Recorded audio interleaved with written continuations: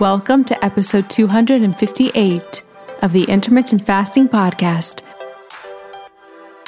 If you want to burn fat, gain energy, and enhance your health by changing when you eat, not what you eat, with no calorie counting, then this show is for you.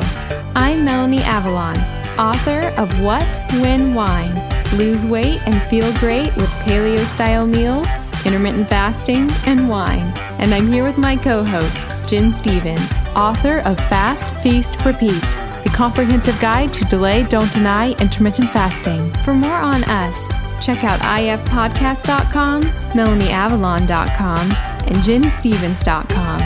Please remember, the thoughts and opinions on this podcast do not constitute medical advice or treatment. So, pour yourself a cup of black coffee, a mug of tea, or even a glass of wine if it's that time, and get ready for the Intermittent Fasting Podcast. Hi friends, I'm about to tell you how to get 3 pounds of organic chicken thighs, 2 pounds of grass-fed, grass-finished ground beef, or 1 pound of premium grass-fed, grass-finished steak tips, all for free plus $20 off. That's right. We're talking pounds of meat for free plus $20 off. Friends, I love meat and seafood. My favorite way to get it is ButcherBox. It has been for years, and it's one of those things where I just sort of become more and more obsessed the more I use it. Especially with all the greenwashing that's going on today with meat and seafood. There's a lack of transparency, it can be hard to know what you're actually getting, and it can be expensive. ButcherBox addresses all of that. By directly partnering with farmers and fishermen, ButcherBox cuts out the middleman of the grocery store and directly delivers delicious meat and seafood straight to your door. And they have the highest standards. Their salmon, for example, is wild caught. Their beef is 100% grass-fed and 100% grass-finished. Their chicken is free range and organic, and it all tastes delicious. I love their chicken, love their meat, love their seafood. They have amazing scallops as well. And you can really find the collection of food that you want that works for you and your family. They have curated boxes, so you can get exactly what you want, as fresh as possible, because yes, meat and seafood that is immediately frozen is fresher than meat that is waiting out and never frozen. That's because it's frozen at its peak of freshness. It's funny because people kind of think it would be the opposite, like, oh, I need never frozen meat and seafood. No. You want frozen. You want meat and seafood that was immediately frozen and then shipped to you, which is what ButcherBox does. I eat a lot of steak at restaurants. ButcherBox's fillets are divine, way better than anything I would get at a restaurant. Their other cuts are amazing as well. With their seafood, I know I can trust them that I'm actually getting what they say, because yes, there is a lot of scams in the seafood industry, and their chicken also tastes amazing. It's free range and organic and tastes delicious. With ButcherBox, you don't have to worry about what's for dinner, and ButcherBox has an incredible offer for our audience. You can have your choice of a weeknight meal essential for free in every order for a whole year. Just go to butcherbox.com/ifpodcast and use ifpodcast to choose either 3 pounds of organic chicken thighs, 2 pounds of grass-fed, grass-finished ground beef, or 1 pound of grass-fed, grass-finished premium steak tips, plus $20 off. Sign up today at butcherbox.com/ifpodcast and use code ifpodcast to choose your free offer and get that $20 off. butcherbox.com/ifpodcast with code ifpodcast. And we'll put all this information in the show notes.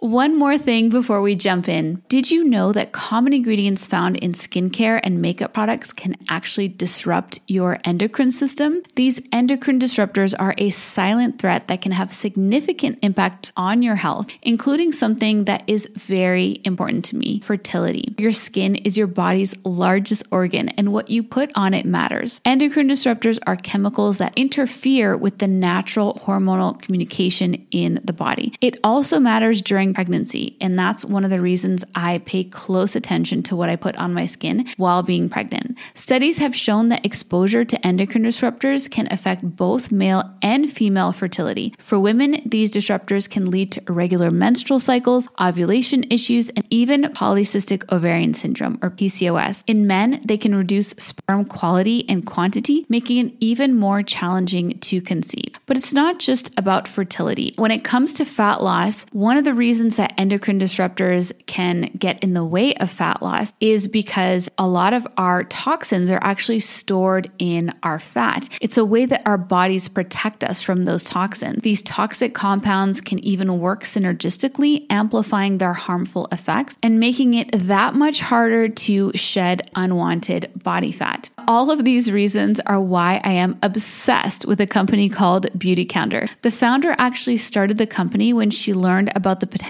dangers of toxic chemicals and their link to health issues, specifically miscarriages and infertility. While pregnant, I make sure to only use Beautycounter products. It's one of the only makeup lines that is officially recommended from the Environmental Working Group. What really sets Beautycounter apart is their unwavering commitment to protecting us, the consumers, from the hidden dangers that lurk in conventional beauty products. Beautycounter goes above and beyond, rigorously screening every single ingredient that goes into their products, ensuring that they are safe, clean, and free from harmful toxins. They're not just a beauty brand, they're a movement for change, advocating for stronger regulations in the beauty industry. With Beautycounter, I know that I can trust that the skincare and makeup that I use are not only effective, but also safe for me and my family. They have skincare lines for every skin type, as well as so many other incredible products. I absolutely love their overnight resurfacing peel. It's my favorite way to get anti-aging benefits in a skincare product. The makeup is absolutely amazing. I have tried alternative beauty products in the past and none of them truly performed. But with Beautycounter, the foundation is so amazing. It makes me feel like my skin can breathe and it looks so dewy and beautiful. You can shop with me at beautycounter.com/Vanessa Spina. New customers can use the code CLEANFORALL20 for 20% off their first order. Beautycounter.com/Vanessa Spina. All right, friends, now back to the show. Hi, everybody, and welcome. This is episode number 258 of the Intermittent Fasting Podcast. I'm Melanie Avalon, and I'm here with Jen Stevens. Hi, everybody. How are you today, Jen? I'm fabulous. The weather is beautiful, although I did have to spend some time dusting pollen off of stuff today before I could sit down. I know Atlanta's pollen land, just like Augusta is. This is what I was going to talk about. I'm so glad you said that. Oh, wow. Great minds. I know. I was reflecting because it literally turned to spring like overnight. Well, it turned to like summer for a day and then spring. And I was thinking, not that I have seasonal affective disorder, but spring comes and I get really sad. Like, I don't like it. Now, I know that seasonal affective disorder has to do with light and people needing more light and more sunlight. So what would make an increase of light make you be sad? So, yeah, I mean, I'm sort of joking because the seasonal affective disorder is about light exposure. But for me, it's the environmental pollen and springness and lack of cold makes me sad. But I was reflecting on how grateful I am for my serapeptase because I forget that the reason I started taking it almost, probably 8 years ago was for seasonal allergies because it just completely stops my allergy response to pollen, or doesn't stop my allergy response, but it just clears my sinuses. And it was the way I was able to get off of allergy medicine. I just stopped needing it. I just stopped needing allergy medicine in 2016. Yeah, I substantially needed less, but grass is just so allergenic for me. Now, my eyes will still itch. That never stopped. If I rub pollen into my eyes, they'll itch. But I don't have the nasal issues that the runny nose. I had to keep Kleenex literally shoved up my nose like a stopper. My nose ran so much. It was awful. Mine too. And I have not taken any kind of allergy medicine since 2016. I think it's the decreased inflammation and thinking about, our buckets, the bucket effect and how much your body can take before it starts to overflow with symptoms of whatever. I talked about this analogy in Cleanish, but allergies work like that. If your bucket is full of other toxins, then all the pollen comes in and bam. Yeah, really hard to handle. With the fasting and the serapeptase, I feel resilient for spring. Well, that's good. I love when the days start to get longer and the time change. It makes me so happy. Makes me so sad. The first day that it made that weather switch, I was so sad. I was walking around. I was like, no, I want it to be forever winter. You're just going to have to move to Alaska. I know. So what is new with you? Just spring and loving the weather. That's it. How about you? Yep, I am ready. All right. So to start things off, we have 3 questions from Kristen. And the subject is 3 questions. And Kristen says, "Hi, Jen and Melanie. I just had a couple of questions below. And so we can go through these one by one." She says, "Sorry if they've already been asked before. I am only on episode 24. It would be really interesting to go back and listen to one of our first episodes. Oh, that would be hilarious, probably.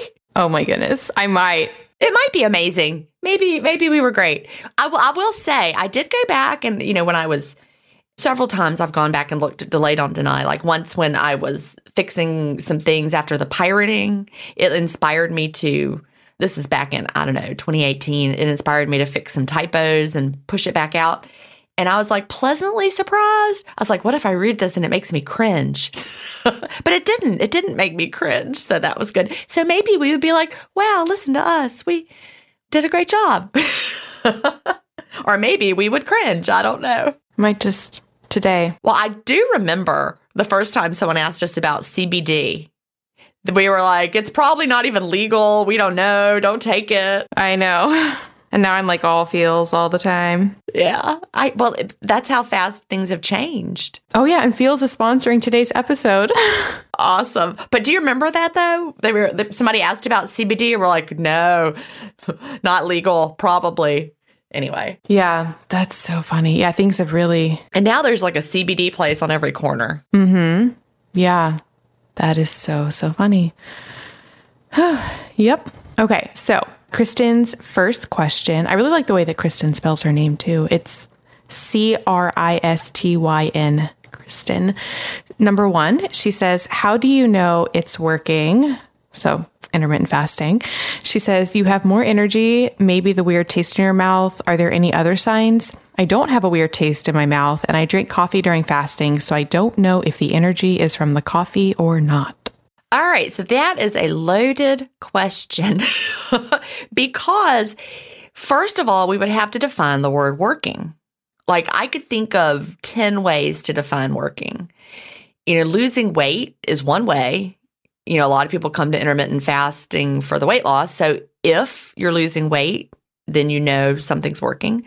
And I would encourage everyone, if they want to know, how do you know if you're losing weight? That might sound silly, but, we're used to like weight loss diets where they tell you you're going to lose 10 pounds in a week or something. Intermittent fasting is not like that.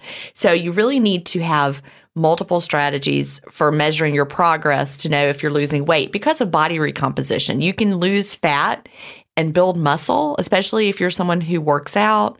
And so it might not look like it's, quote, working on the scale, but you're literally shrinking in size. So if you have Fast, Feast, Repeat, read the Scale Schmale chapter because I talk about all the ways to measure your progress. And if something is changing, then you're losing fat. Well, that's the goal. You want to lose fat, maintain your muscle mass. So the scale is one way, measurements, progress photos, honesty pants. So if any one of those things is showing progress, then it's working for fat loss. But there's also a lot of other things that it's working on. I mean, autophagy, for example. And that's not really something, we don't have an autophagy meter where we can tell that that's, going on. You just have to trust the process of fasting doing good things in your body.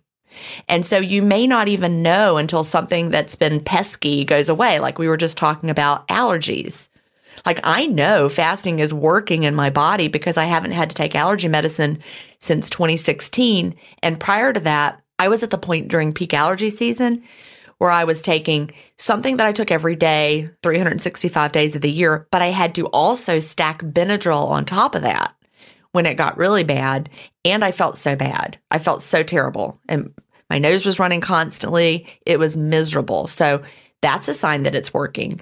I talked to, over 200 episodes of intermittent fasting stories now, and everyone has their own list of non-scale victories, things that have changed that show that intermittent fasting is working for them and their bodies. We also have health victories, like someone might notice that their A1C has gone down over the last time it was measured, or perhaps skin tags have fallen off. That would be a sign that you're correcting insulin resistance. Maybe your waist circumference is getting smaller, because we know that your waist to hip ratio is a very important sign of health.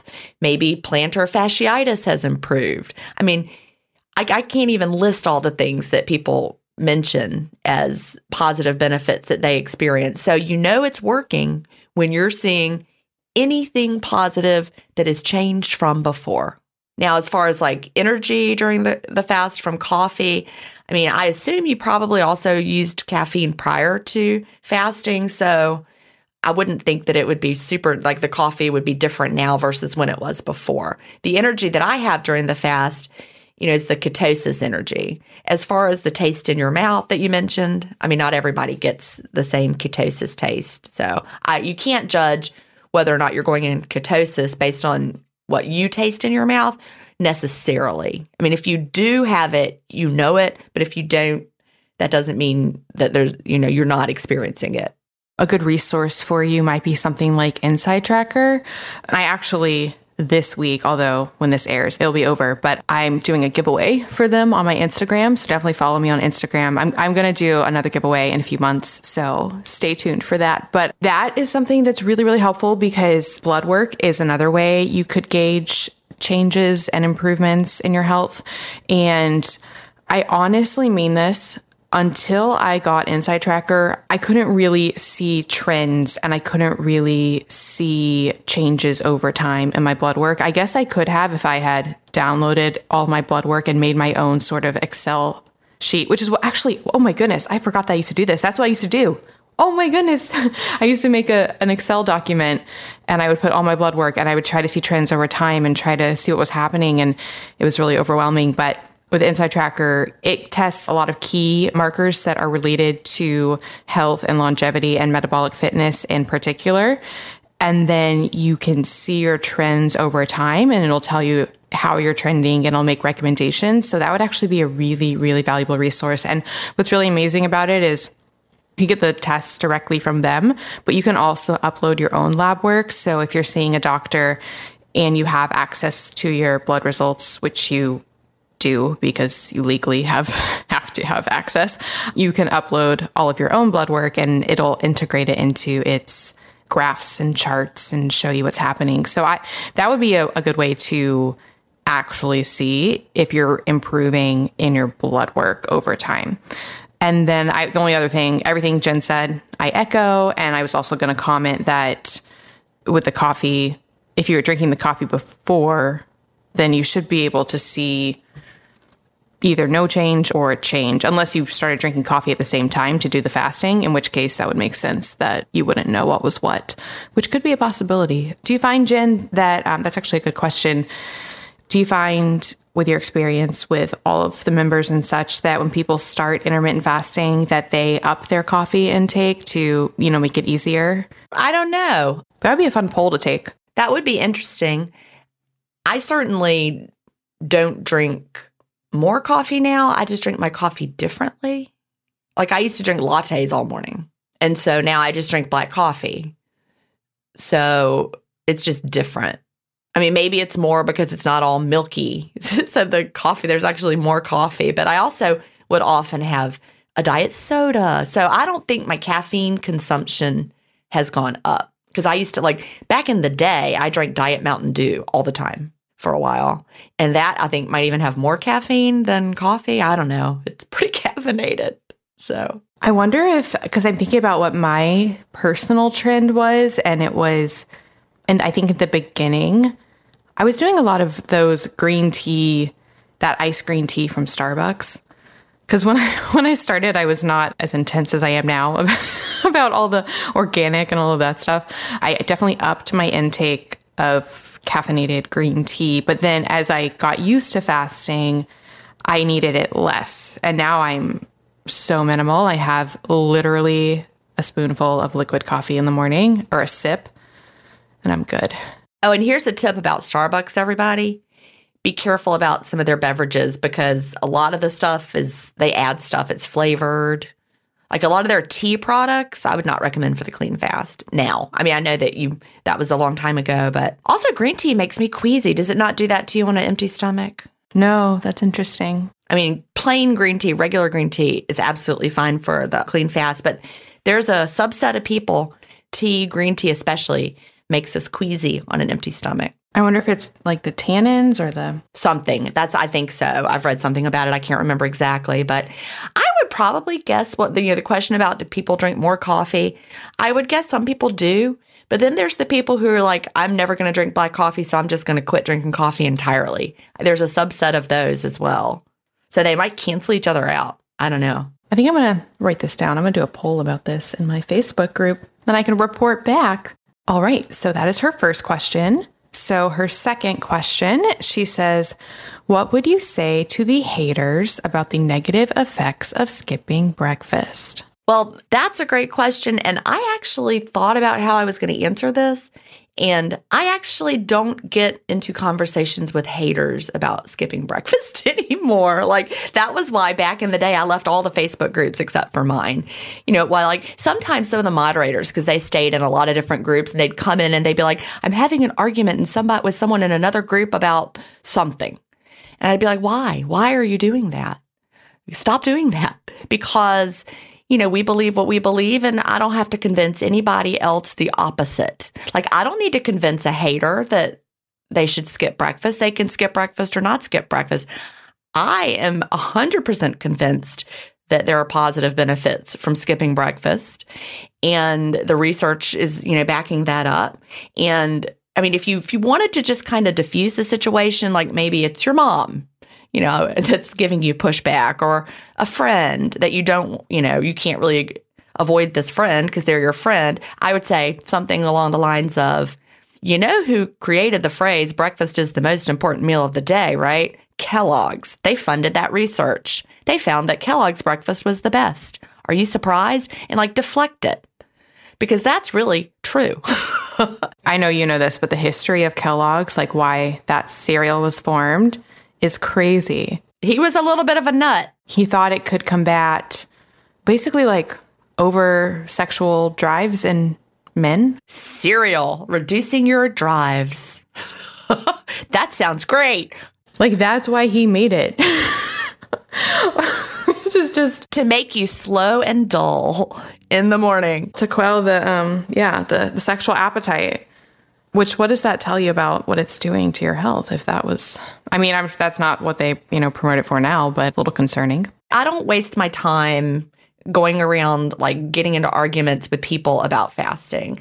I can remember one time I was on a cruise. Chad and I were there, and we were at the martini bar, and we were having drinks before dinner. And we were talking to the bartender, and I said something about intermittent fasting, and he started bashing it. And I was just like, okay, well, thank you. It's worked for me and a lot of people. And I didn't feel like I needed to argue with him. I just stopped talking about it, for real. But I will say that was a long time ago. And more recently, for the past couple years, really, anyone I've mentioned it to has more of a positive perception about intermittent fasting because it's really all over the place. So I find that the people who say negative things about it are few and far between. And the main negative comments I hear are from people who said, oh, I tried that and it didn't work for me. And I always dig in because you know me.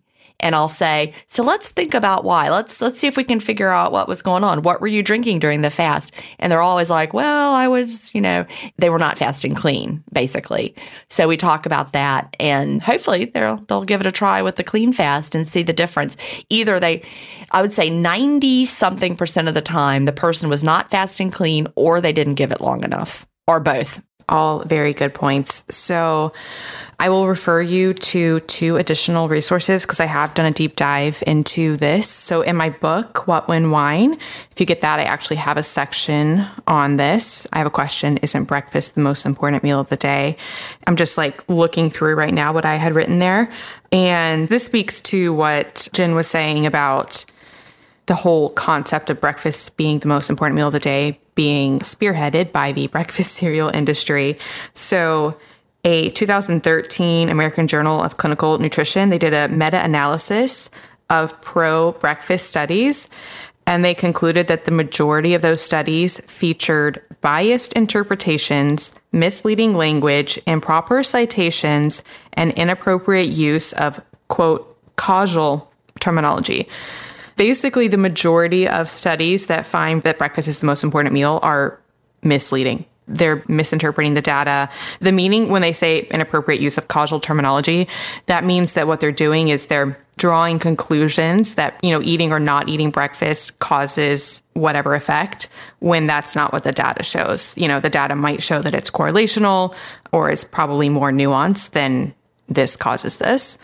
And then I also talk about a lot of really specific studies that show the opposite. So some examples are a 2011 study found that children who skip breakfast feel like they could eat more at lunch, but ultimately they consume the same amount and they end up consuming fewer calories in total for the day. Hi friends, I'm about to tell you how to get 10% off my new magnesium supplement. Magnesium is such a crucial mineral in the body. It's involved in over 600 enzymatic processes. Basically everything that you do requires magnesium, including creating energy from your food, turning it into ATP in the mitochondria, boosting your antioxidant system. Magnesium has been shown to help with the creation of glutathione, regulating your blood sugar levels, affecting nerve health, muscle recovery, muscle contractions, supporting cardiovascular health and blood pressure, aiding sleep and relaxation, and so much more. It's estimated that up to 2/3 of Americans do not get the daily recommended levels of magnesium. And on top of that, magnesium deficiencies can often be silent because only 1% of magnesium is actually in our bloodstream. So that might not be reflective of a true magnesium deficiency. Our modern soils are depleted of magnesium. We're not getting it in our diet. That's why it can be so crucial to supplement with magnesium daily. I wanted to make the best magnesium on the market, and that is what Magnesium 8 is. It contains 8 forms of magnesium in their most absorbable forms, so you can truly boost your magnesium levels. It comes with the cofactor methylated B6 to help with absorption, as well as chelated manganese, because magnesium can actually displace manganese in the body. My Avalon X supplements are free of all problematic fillers, including rice, which is very, very common in a lot of supplements, including some popular magnesium supplements on the market. It's tested multiple times for purity and potency, and to be free of all common allergens, as well as free of heavy metals and mold. And it comes in a glass bottle to help prevent leaching of toxins into our bodies and the environment. Friends, I wanted to make the best magnesium on the market, and that is what this magnesium is. You can get Magnesium 8 at avalonx.us and use the coupon code MelanieAvalon to get 10% off your order. That code will also work on all my supplements, including my first supplement that I made, serapeptase. You guys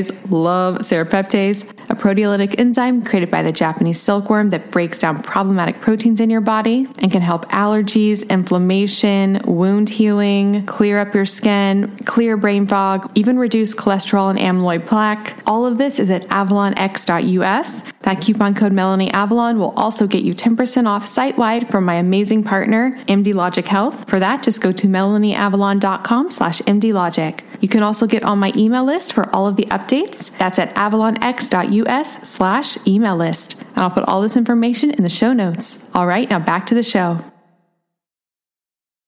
I had an interesting conversation with Dr. Mark Mattson when I interviewed him for Intermittent Fasting Stories, and he was talking about the study that they did with kids, how they say kids need to eat a good breakfast so that they can learn better. And I was like, well, there must be some great data about that. And he was talking about the study that they did. And I'm going to try to remember because it's been a while since we recorded it. And do you know how long that they tested those kids to see the effects of breakfast? They took one group of kids who normally ate breakfast. So I think this is important. One group of kids who normally ate breakfast, and they divided them randomly into 2 groups. They fed half of them breakfast and the other half didn't get breakfast. And then they did some kind of test later in the morning to see how mentally sharp they were. Oh, okay. So guess how long they continued this study? Like a day. It was 1 day. And it was kids who normally ate breakfast. So they were clearly, not metabolically flexible kids. They're used to breakfast.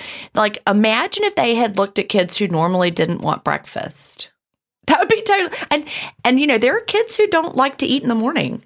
And we force them because we've been told we had to. Like, I always forced my kid, like, here, you have to eat your breakfast.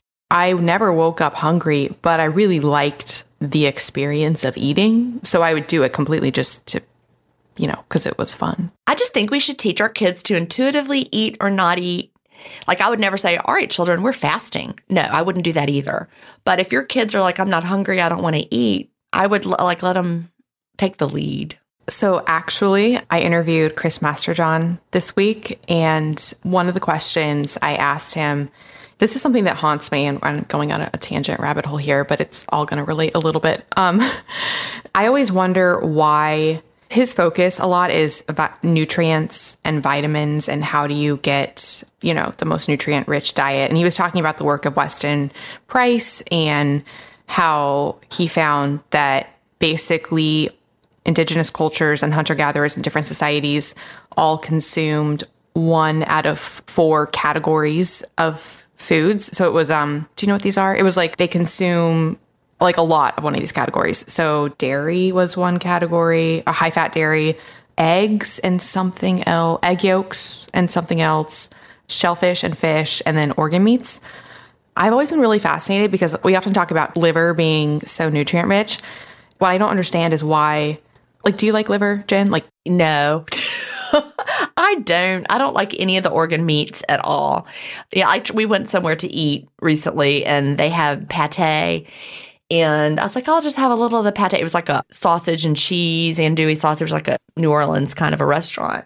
And I was like, no, I just don't like it. So interestingly, growing up, I ate liver. My grandmother was German, and we would eat the liver, like the liverwurst, which is really salty and it doesn't taste, it tasted really good. Like pure liver, I don't like. And I feel like that's the response that I get when I ask people this question. And what's really interesting is even when I was severely anemic, like very anemic, I remember thinking, okay, because I hadn't tried straight up liver, like plain, buy some at Whole Foods and cook it.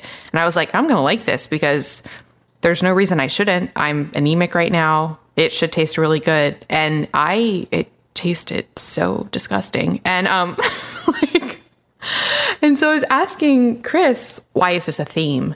And so we were talking back and forth and we were just hypothesizing, was it cultural? Was it, maybe the potential for excessive nutrients in liver? So I mentioned, this is how this all comes full circle.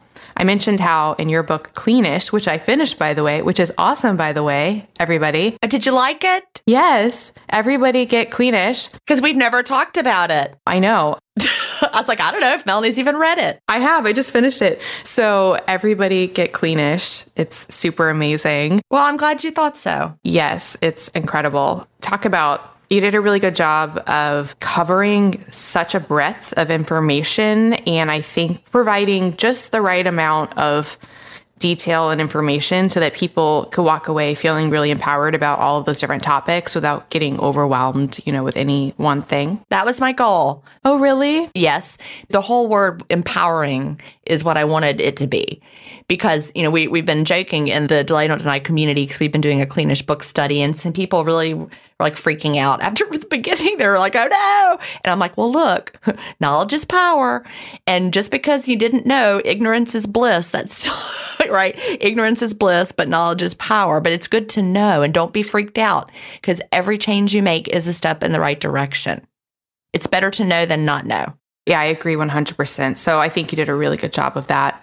And so I actually mentioned it when I was talking to Chris because he was saying he wonders if we were to expose, kids to organ meats, would they naturally like it? Would they be learning in real time? Is it still cultural, but they're learning in real time to like it? And I mentioned, because I'm actually going to send him the study, because you talk about that study in your book. It was fascinating. And I was so excited he hadn't heard of it. So I'm actually going to send it to him today. Yeah, it's an old study from the 30s or something. And it was a pediatrician, and they would never be allowed to do that study today, but they let these kids craft their own meals out of all these random things. And the kids were like little mini nutritionists. And it was like weird foods. Like, I don't remember exactly the list. Stuff we don't even know what it is. Mm-hmm. Do you remember if liver was in there or any organ? I'd have to look again. I'd have to look too. But it was definitely that type of food, you know? That was quite the tangent. I really do think a lot of it's learned. You know, it's what we expose the kids to. And that's what I think too, but that's why I was really fascinated with my experience with the liver recently. I was like, can my body just not unlearn this conditioning? I mean, you're not hungry. I mean, like starvation level hungry. I think that if that happened, you would have a whole different thought to the liver. Like, you're well nourished. So I think that when we're well nourished, we can be picky in what we like and what we're used to. But, you know, if we were starving to death, that cockroach in the corner might look delicious. To that point, I'm really excited to interview Bill Schindler, who wrote a book called, I think it's called Eat Like a Human, and he has a TV show. He's been on a lot of TV shows, but he talks a lot about insect protein in his book, and I'm excited to talk to him about the cultural stigma against that, because apparently it's like if we embraced insect protein as a thing, it's very impressive. Like the nutrients, the effect on the environment, the sustainability. I mean, it's like a win. But the cultural vibe is hard to get on board. But in any case, back to the breakfast. So in that study about the kids who felt like they could eat more at lunch, but ultimately they consumed around the same amount, some other similar studies were a 2014 study of 283 adults trying to lose weight in a free living situation found no difference between eating or skipping breakfast. A 2-week 2013 crossover study, men consumed either a 100-calorie or a 700-calorie breakfast. While the men snacked more following the low-calorie breakfast, lunch intake was similar for both, and ultimately they consumed fewer calories when they ate a low-calorie rather than a high-calorie breakfast. And the high-calorie breakfast also reduced fat oxidation throughout the day. And there's a lot more. And I will also refer you to a blog post I did recently called Early versus Late Night Eating, Contradictions, Confusions, and Clarity. And I talk a lot about, early versus late night eating, but I do talk about breakfast in that study as well. And I talk about some more recent studies in there. And something else important to consider is the healthy user bias. And I think that is probably a huge, huge factor. Basically, what that means is the type of people who eat breakfast are often the type of people following the quote healthy trends, because breakfast has been posited as being the healthy avenue for health for so long. So it's hard to know if its effects are from the breakfast or if it's from the overall lifestyle of the people following that breakfast. And that also applies to things like veganism. I mean, I guess even you could apply it to like a whole foods diet, but it really applies to anything where there's a messaging surrounding the habit as being healthy. So it's hard to separate that from the overall lifestyle of the individual. But in any case, I do think that the tides are changing a little bit and that intermittent fasting is becoming more and more popular and more people are skipping breakfast. But I definitely think a lot of people, I know, Jen, you said you don't get it quite as much anymore, but I think that is still, when people get nervous or ask questions about intermittent fasting, it often is that question. So, in the show notes, by the way, because I've mentioned links quite a bit, they will be at ifpodcast.com/episode 258. Okay, Kristen's last question. She says, right now I do 16-8 roughly, but I tried going to one meal a day. And when I did that, I would overeat. I tried 24 and 19-5. So what is a good way to slowly transition from 16-8 to 19-5 or a longer fasting window? Should I just try adding 1 hour each day? Are some people just not cut out for a shorter eating window? All right, so there's a lot to unpack in that question as well, including the idea that you were overeating in your 4 or 5 hour window. There's 2 ways you might think that you're overeating. One of them is because you just are like, gosh, I ate a lot of food. That must be too much, that I must have overeaten because it seems like you ate a lot. But the other way would be if you actually felt physically uncomfortable, in which case, yes, that is overeating. So If you desire to have a 4 or 5 hour eating window, but you're physically eating to the point that you feel uncomfortable, then you're going to have to come up with a strategy to not do that. And some people do better when they start with a snack to open their window, and then they wait a little while, and then they have their main meal. That'll kind of calm down the hunger so that they're not physically overdoing it and then feeling bad. Because the goal is you don't want to feel overstuffed like you overate. If you don't feel overstuffed like you overate, you probably didn't overeat. It's just that you feel it. When you do, you know you did. Other people are the opposite. They might do best opening their window with a meal and then waiting a little while and seeing if they need a little more later. So really, the key to make a shorter window work for you is to be more mindful of the way that you're spacing out your eating and stopping before you get to that overstuffed feeling.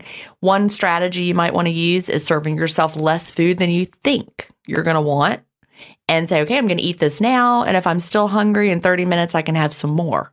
And then 30 minutes check in. Maybe your cues have kicked in. You're like, yeah, I don't really need any more. Or maybe you are still hungry and then you can eat.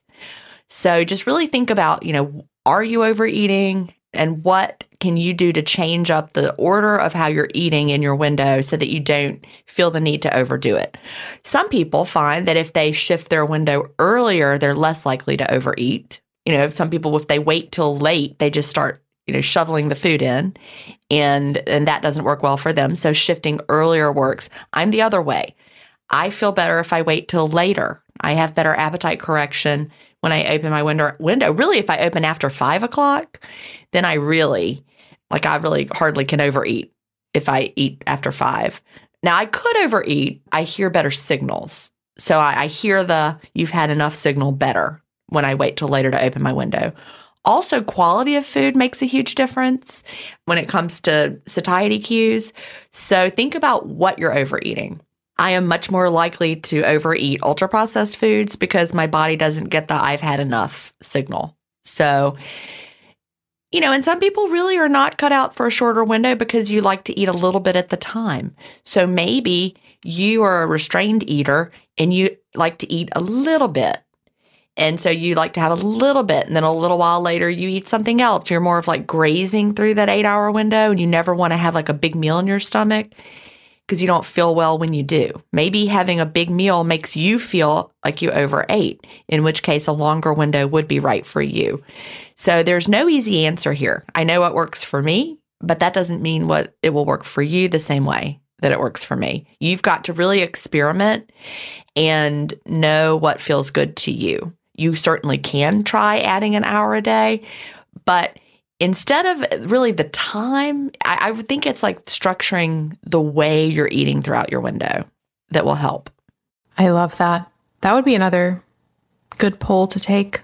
Yeah, and it really also differs from person to person. There are people who do it all sorts of ways. Listeners know this, but I am definitely the type that you talked about that I like to have a lot at once. I do not do well with what you called the restrained eating approach. It's so interesting that we can, have an experience of the world and somebody can have, a completely different experience that we just can't comprehend, because I just can't comprehend, having like a little bit and that working better for me. But there are so many people that works better for. Exactly. Yep. I am not one of them either. Me neither. But yes, the slow transition would definitely be something to try. But yeah, Jen, you answered that very well. All right. Are we ready for the next question? Yes.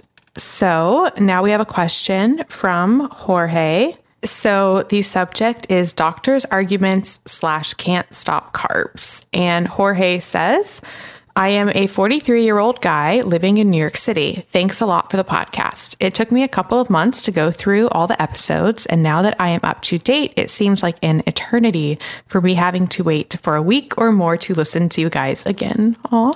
He says, I have been IF since November of last year. 6 days, 16-8, 1 day, 1 meal a day. My primary goal is not weight loss, but maintenance and energy. I do very high intensity training multiple times a week. I am feeling better than ever and fully convinced this IF lifestyle has helped me immensely. It's been a true game changer for me. I have 2 questions. What would you tell your nutritionist or doctor to convince him or her into IF? I will have a full and complete body checkup coming up in August, much more detailed and in-depth than a common yearly physical, and I am sure the nutritionist will raise her eyebrows when I tell her I am into IF. I know all the huge benefits IF brings. If you were in my shoes, what would you explain and argue at that level, as I think she would surely try to refute it? I would like to make her see IF is the best dietary lifestyle out there. I wouldn't even argue with a doctor or nutritionist at this point. I wouldn't argue. I would just say, gosh, I have some resources I'd like to share with you. I'm sorry that you haven't seen them. I mean, try to be nice about it. But right now, we're at a great point. I'm glad that we're answering this now in 2022 instead of in 2018, because we have way more resources to hand them. I would hand a doctor or a nutritionist Dr. Mark Mattson's new book that just came out February called The Intermittent Fasting Revolution. And it is the most up-to-date science compilation of intermittent fasting out there. And it reads like a medical journal. So, Chad, who has never read Fast, Feast, Repeat and has no desire to, when this came, I got an early copy of it. He's like, ooh, I'd like to read that. Because he likes to read medical journals. That's what he does. He's published in a lot of them for his organic chemistry work. And so a doctor or nutritionist that is used to reading medical journals needs to read The Intermittent Fasting Revolution by Dr. Mark Mattson. It has all the science in there, all referenced. You don't need to argue about it. And you don't even need to try to convince them. You just say, oh, here's everything written by one of the most renowned experts in the entire world, Dr. Mark Mattson from Johns Hopkins. And he also wrote something that was in the New England Journal of Medicine that you might like to look back at. And then boom, you're done. You don't have to explain it. You don't have to apologize. You don't have to convince them. That is not your job. I have a question I have to ask because I have to know if I've been pronouncing this word wrong my whole life. Is it renowned or renowned? I say renowned. What did I say before? Renowned. Well, I might have said it wrong. I don't know. Maybe it's a word that you can say more than one way. There are a lot of words like that, depending on the context. Wasn't it you and I talking last time about words? Because you're talking about how Chad thought it was taking things for granted. I think there's a lot of words that when they flow together in certain ways, you pronounce them one way and one, or I could have said it wrong. I don't know. I just like to check because I always wonder about my stuff. And also there are words that people pronounce differently regionally, which is so funny to talk about. My friend Sherry is married to someone who is Alabama born and raised, and they say things super different down there, or at least he does. I don't know. She's always telling me something that he said. Anyway, it's just, it's regional. So who knows? If I said it wrong, I don't know. I'm not even sure what I said. As to everything else you said, I think that is a great suggestion. What I have done a lot is I have literally printed out studies, and not just for intermittent fasting. This has happened for other things where I've wanted to communicate something to the doctor or discuss testing something or, whatever it may be. I am that patient that prints out medical journal studies and just has them and is like, here's something to consider. So for the nutritionist, I don't know the situation. I don't know if this is a thing where you go to your doctor and the setup is that it's, including a nutritionist visit or I don't know what the setup is, but I would actually encourage people, if you're paying to see the doctor and paying separately to see the nutritionist, and if you plan to continue working with the nutritionist, because some people, this has been my experience, it's like the nutritionist is a part of it, but it's not like not that I think I know better than them, but it's not that I actually intend to work with them on an ongoing basis. They're just part of the package or whatever, compared to wanting to work with them on an ongoing basis. If it's somebody you want to work with on an ongoing basis and, work on your nutrition plan, I would encourage you to find somebody in line with your goals regarding fasting. If it is such a big part of your lifestyle and you're working with a nutritionist, I just think it is more beneficial to everybody if you find somebody who is supportive. And there are nutritionists who are supportive. 100%. Yep. I've interviewed a few dietitians for intermittent fasting stories that they definitely recommend intermittent fasting to their, patients and clients. And there are doctors who are telling people to do intermittent fasting. Did I tell you this already, Melanie? Someone in my community shared a photo from her doctor's office that the doctor had like a photo of Fast Feast Repeat cover on the cabinet and like points to it and tells people to get it. I'm like, oh my Lord. So, it's for every doctor that's out there saying, I mean, I'm definitely not one-to-one, I don't know. But for every doctor who's out there saying intermittent fasting, that's wacky. Imagine another doctor out there who's prescribing it to their patients. I wonder what the ratio is. I certainly think it's probably flipping. Fewer thinking it's wacky, more thinking it's amazing. The seesaw is going the opposite direction, the good direction. And then his second question, he says, I understand that when you are fat adapted, you start losing the carb craving feeling. But to me, it happens that if for some reason during my feeding window, I eat or snack carbs, I have this urge to keep eating them and I just can't stop. I would like to know if this is common, if there is a reason, and if any of your listeners have had this feeling as well. Thanks again so much for all the great advice and help throughout this IF journey. Keep it up, please. All right. So I do not agree with the idea that when you're fat adapted, you will no longer crave carbs in your eating window. I mean, I'm somebody who eats carbs every day in my eating window, and I don't feel like that I shouldn't want to have them. They make me feel great.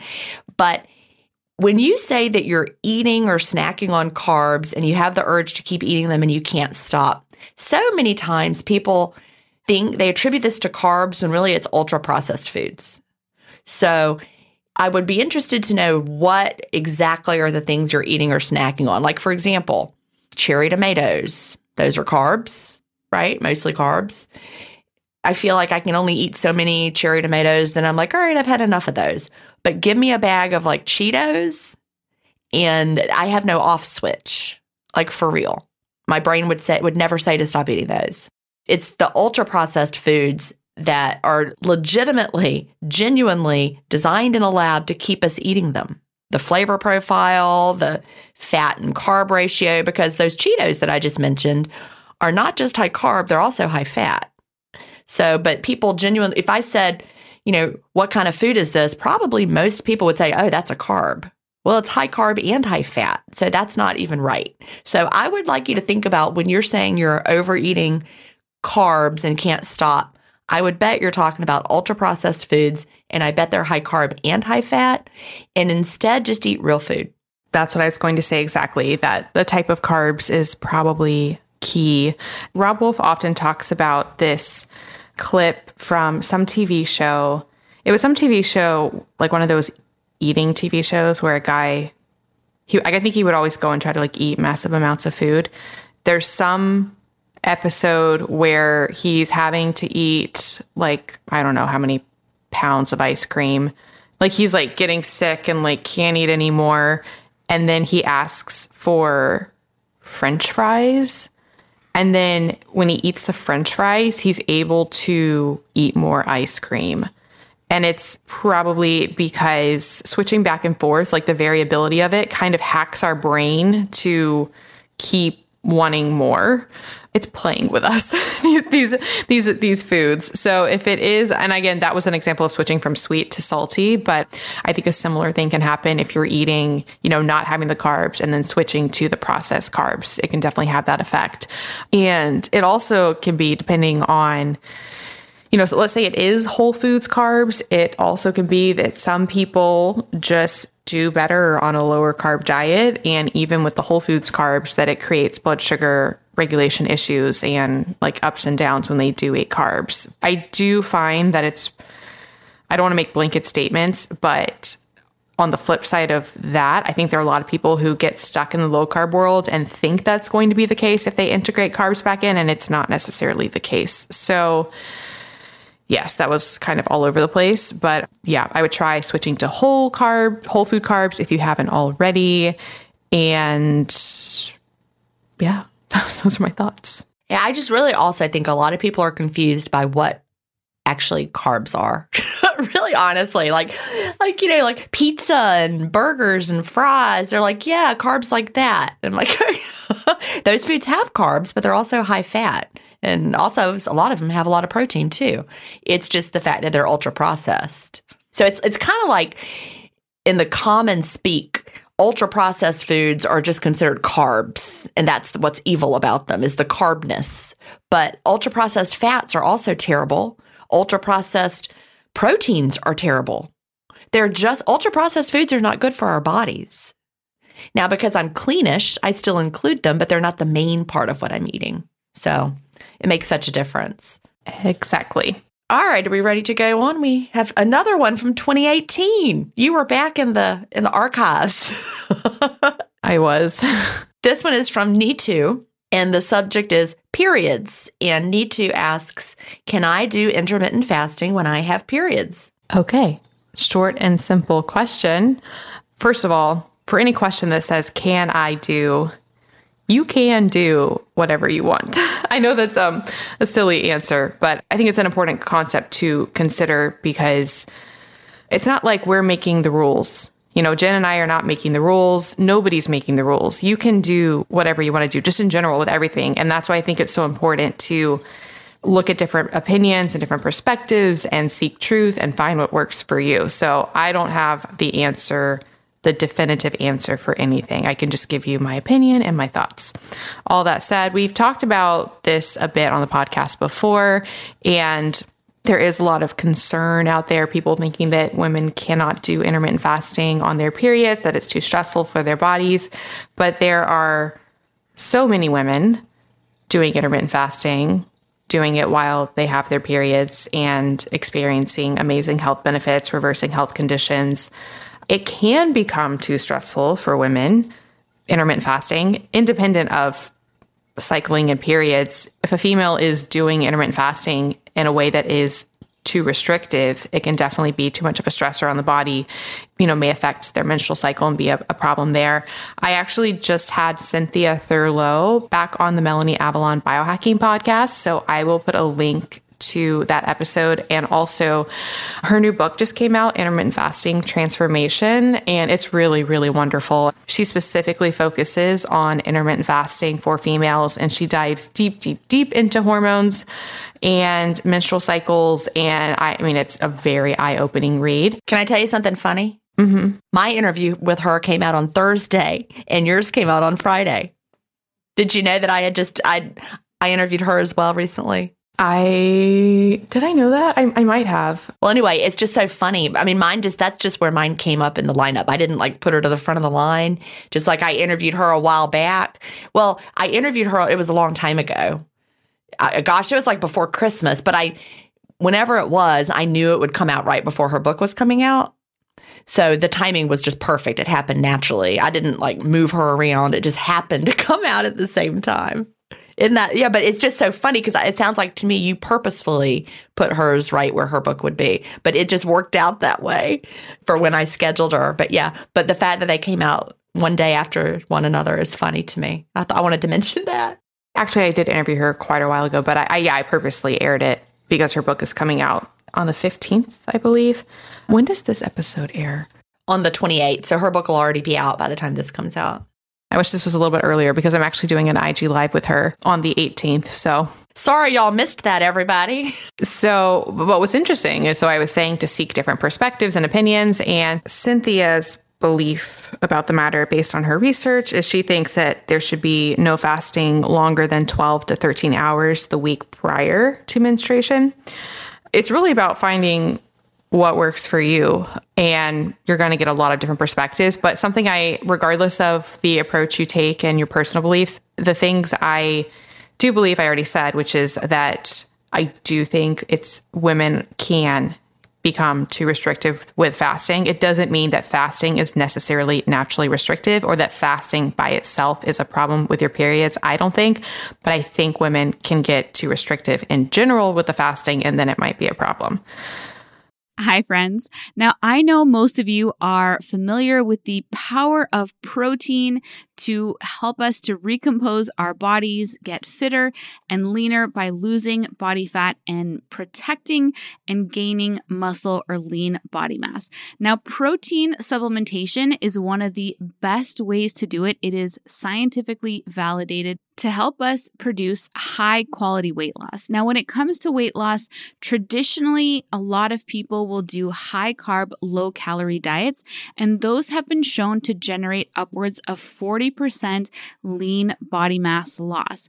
Now, protecting your lean body mass and your muscle is crucial when you are wanting to lose some fat, because during weight loss, you don't want the weight lost to be coming from your muscle. The more muscle you're able to retain, the more you're retaining metabolically active tissue, which is going to keep your metabolic rate much higher and help you maintain the fat loss after you have achieved it. Now, one of the best ways, as I said, to do this is through using protein shakes. I've been on the lookout for years to find a high quality protein supplement that does not have fillers, dyes, artificial sweeteners, and using cheap protein concentrate, which can cause all kinds of issues like bloating and indigestion. I finally created a protein supplement that meets my standards, and it's something that I personally use every single day, and that is Tone Protein. Tone Protein not only is extremely clean and high quality with only whey protein isolate, no concentrates, no fillers, it is also scientifically formulated to optimize muscle protein synthesis, which is going to help you build lean body mass and muscle in the most efficient way possible. I am so incredibly excited about Tone Protein. Not only is it extremely high quality and optimized to help you recompose your body, it is also absolutely delicious. We've been having so much fun with all the different flavors that we are creating, and I just can't wait for you all to try it. Now, I wanted to create a special launch discount for all of you listeners so that you could check it out, try it out, see how you like it, and test it out for yourself. In order to receive that launch discount, you can head over to toneprotein.com and sign up with your name and email address, and you'll receive an email to double opt in to the list, and you will be the first to know when Tone Protein is available to order, and you will also receive that exclusive launch discount. It is going to be the biggest discount that we ever offer on Tone Protein, so I really want all of you to be able to receive it. So be sure to go to toneprotein.com, sign up with your name and email, and you'll be double opted in to that list. And I am so excited for you all to try it out. Let me know what you think of it, and let it help you to optimize your body recomposition goals, get that fat loss, and maintain and protect your lean body mass while doing it. Jen, what are your thoughts? Yeah, I never stopped fasting around my cycle ever. I just kept going, and I got great at listening to my body.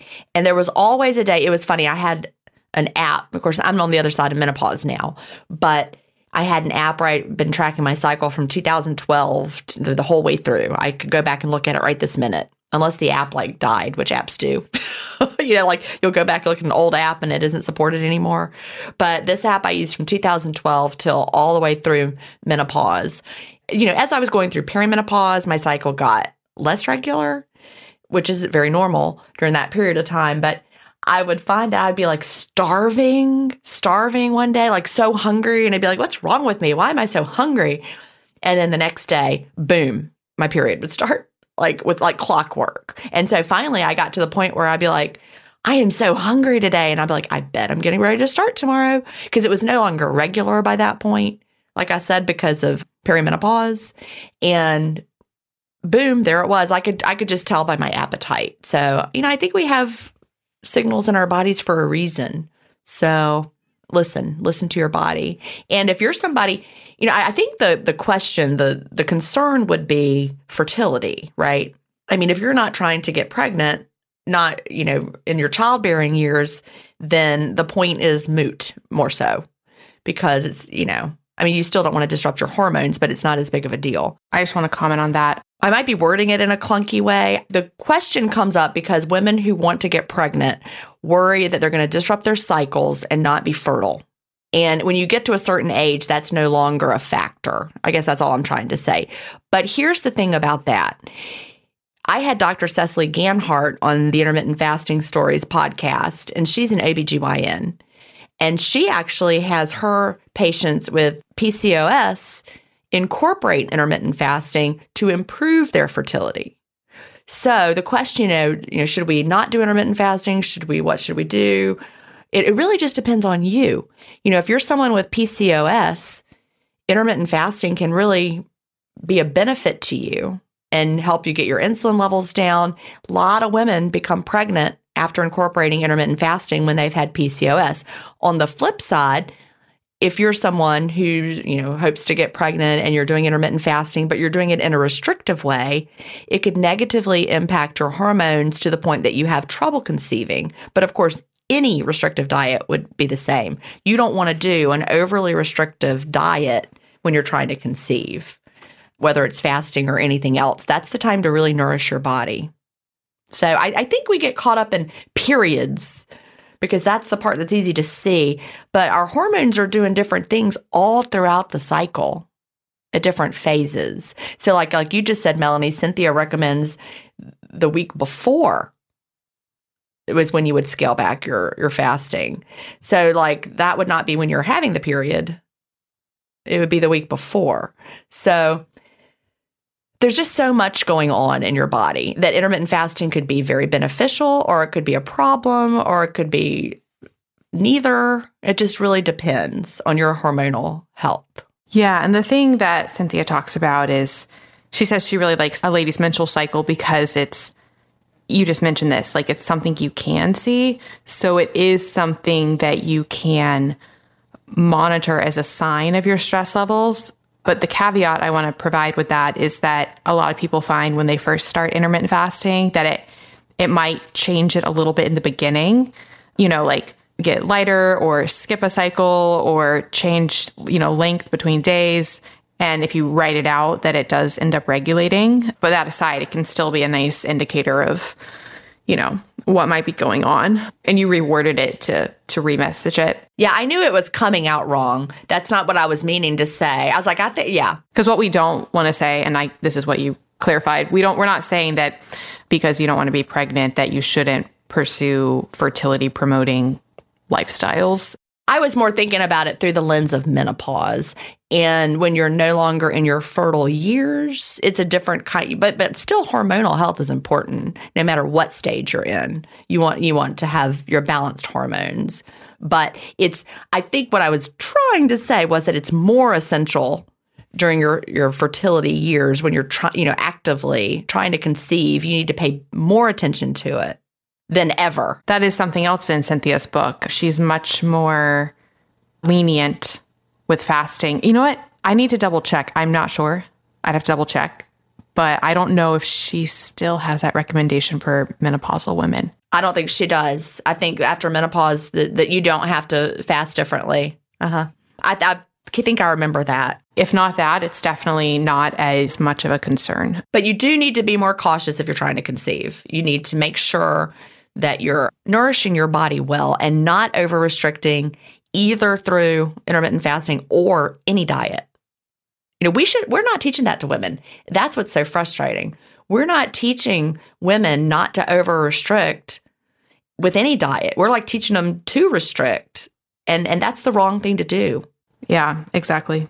Well, this has been absolutely wonderful. So a few things for listeners before we go. If you would like to submit your own questions for the show, you can directly email questions at ifpodcast.com, or you can go to ifpodcast.com and you can submit questions there. The show notes will be at ifpodcast.com/episode 258. And you can get all the stuff that we like at ifpodcast.com/stuff we like. And you can follow us on Instagram. I am Melanie Avalon. Jen is Jen Stevens. And I think that is all the things. All right. Well, I enjoyed it. Anything from you, Jen, before we go? Nope. All right. Well, I really enjoyed this, and I will see you next week. All right. Bye-bye. Bye. Thank you so much for listening to the Intermittent Fasting Podcast. Please remember, everything we discussed on this show does not constitute medical advice. We're not doctors. If you enjoyed the show, please consider writing a review on iTunes. We couldn't do this without our amazing team. Administration by Sharon Merriman, editing by Podcast Doctors, show notes and artwork by Brianna Joyner, transcripts by Speech Docs, theme music by Leland Cox. See you next week.